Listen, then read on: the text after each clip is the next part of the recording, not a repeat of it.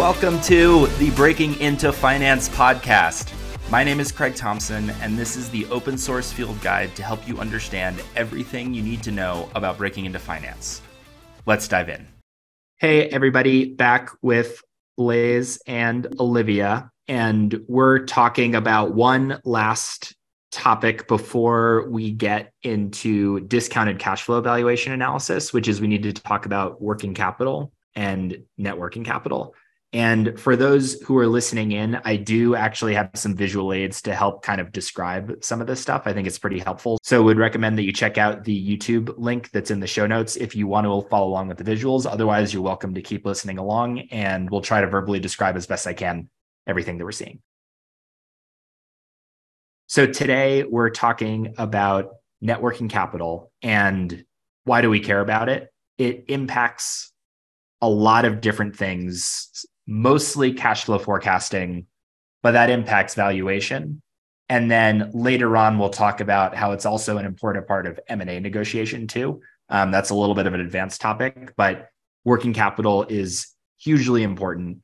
And this builds on something that we were just talking about in the last episode, which is that the best predictors of future performance appear on your income statement. So think net income or profitability, think EBIT or EBITDA technically does not appear on the income statement. Technically, it's a non-GAAP item, but everybody kind of thinks of it as an income statement-like item. So all of these great predictors of future performance appear on your income statement.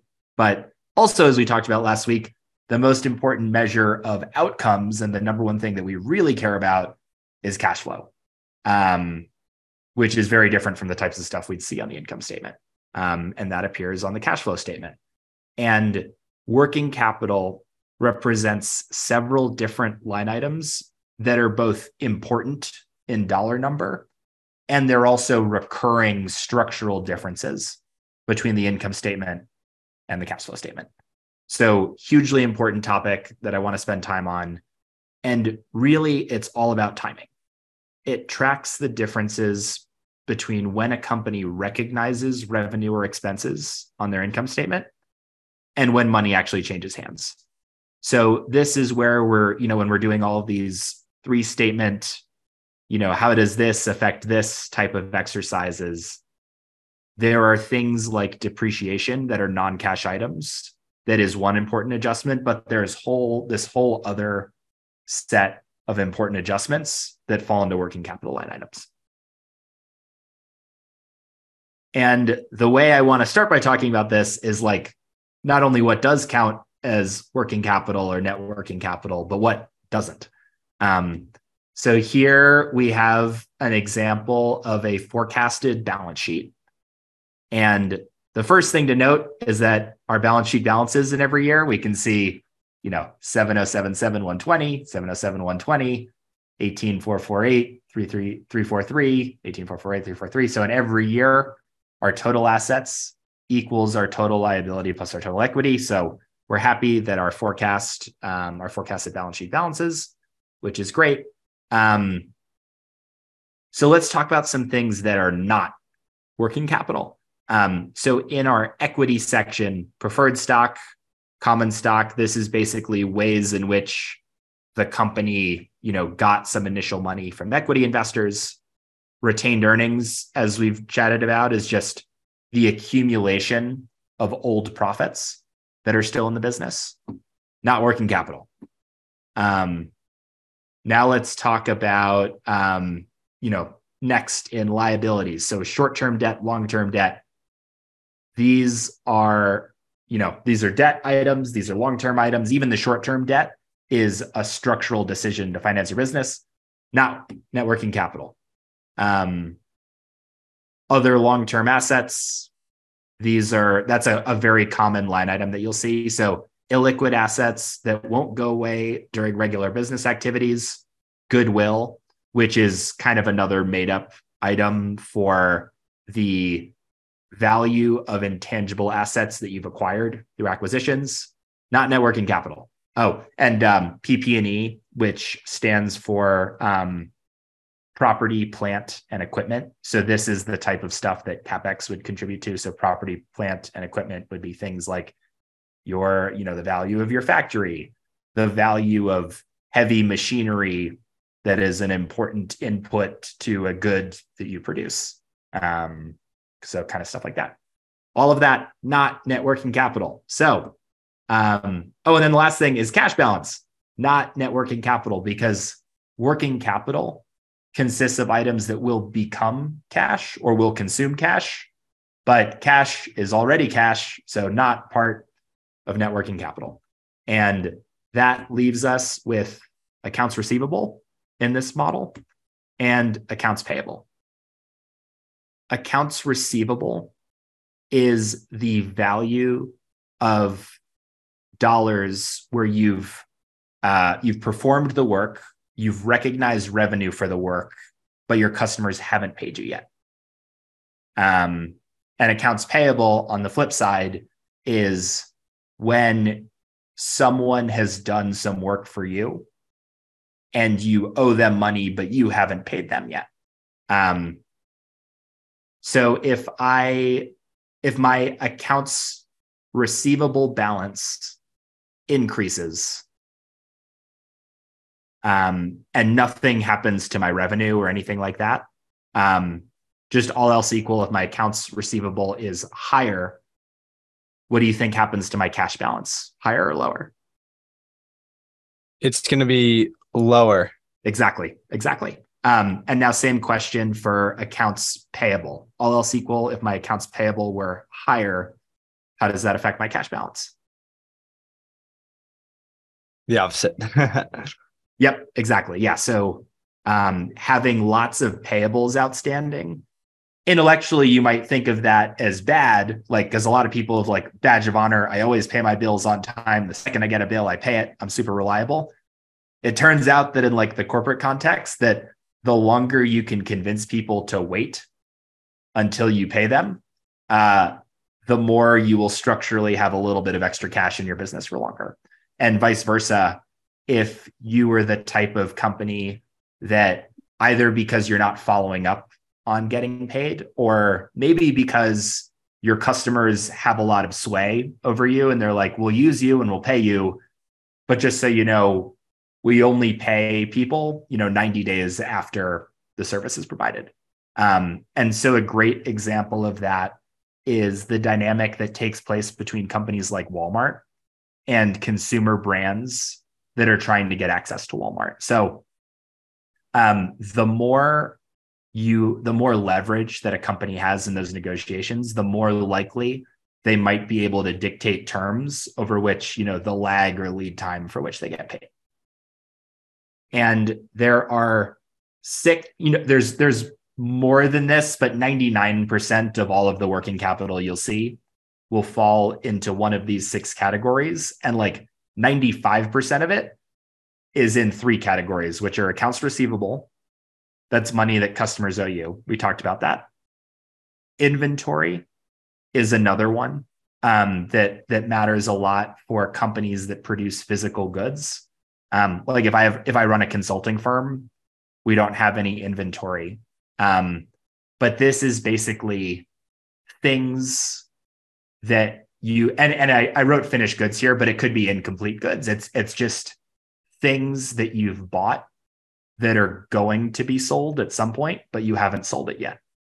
So an example would be if you're running a lemonade stand and have like 10 cups of lemonade that are like all ready to go, like the ice is in them, the lemonade is in them, they're all shaken, they're just sitting on your stand waiting to sell to customers. That's inventory. And so the idea of tracking inventory is that you paid money for the lemons and the sugar and the ice and the cups. And so that money went out the door when you went to the store to buy it. And there's this period while they're ready for sale, but you haven't sold them yet, where they're sitting in inventory. And by the way, I wrote finished goods here because you would also include, if you have an employee that's like making lemonade for you, you would include their salary cost for the time that they spent making the lemonade. Like that is part of like a value added process that took lemons and made lemonade. So if you have finished goods, you'd include their time that they spent like making the lemonade as part of the inventory cost as well. Prepaid expenses, you'll see these often enough, but they're usually lower in magnitude and less critical for forecasting. And these are basically things that you've paid for but haven't benefited from. And so an example might be if I have like a law firm on retainer or something, and and they request that I pay them upfront, or something where I pay somebody for some service that they haven't provided for me yet.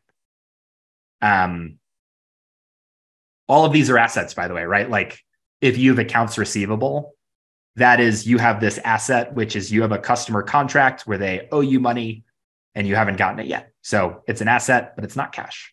Inventory, you have all this stuff, you've already paid for it, it's ready to sell, but you haven't sold it yet. It's an asset, it's not yet cash. Same thing with prepaid expenses. You've actually, in this case, paid the cash already for a service that you're owed. So the asset is there's this like service that is deliverable to you at some point. On the flip side, there are liabilities that count as working capital. Accounts payable, we talked about that earlier. It's money that you owe somebody. So somebody did some work for you. You owe them the money, but you haven't paid them yet. Deferred revenue is money that you've already received for work that you owe. This is a very common line item that you'll see in software businesses. So if you are a company like Oracle and you are selling these like enterprise software solutions to businesses, one thing you might do that they typically do is they'll charge an annual fee for access to their software for the upcoming year. And so they will basically charge companies, like every June 1st, they charge that annual fee.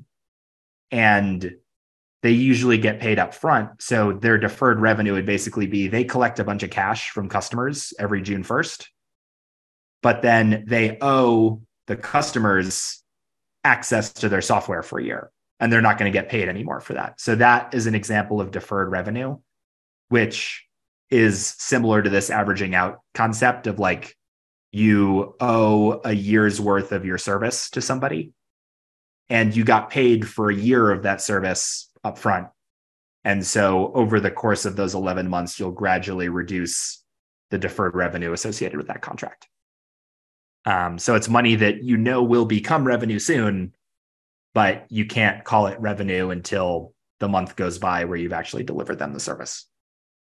And then the last liability item we'll talk about here that counts as working capital is accrued expenses, which is in a lot of ways the opposite of prepaid expenses. So this is things that you've benefited from, but haven't yet paid for. And so the three things that people really memorize on this list are accounts receivable, accounts payable, inventory for companies that produce physical goods. And then if you're in the software space, everybody cares about deferred revenue. And then these prepaid expenses, accrued expenses, they usually don't like structurally grow as the business grows, but receivables do, right? Like the more revenue you make, the more customers you sign. If every customer on average pays you like 20 days after you send them an invoice, then as your revenue grows, your receivables grows too. And so this is why working capital is a really important component of any free cash flow forecast we do, because your working capital base almost always is structurally growing as your business grows or structurally contracting as your business contracts. That does it for today's episode. Thank you so much for listening. And remember to check out our website, breakingintofinancepodcast.com, where you can submit questions, join our Substack to stay up to date on new content releases, and much, much more. We'll see you next time.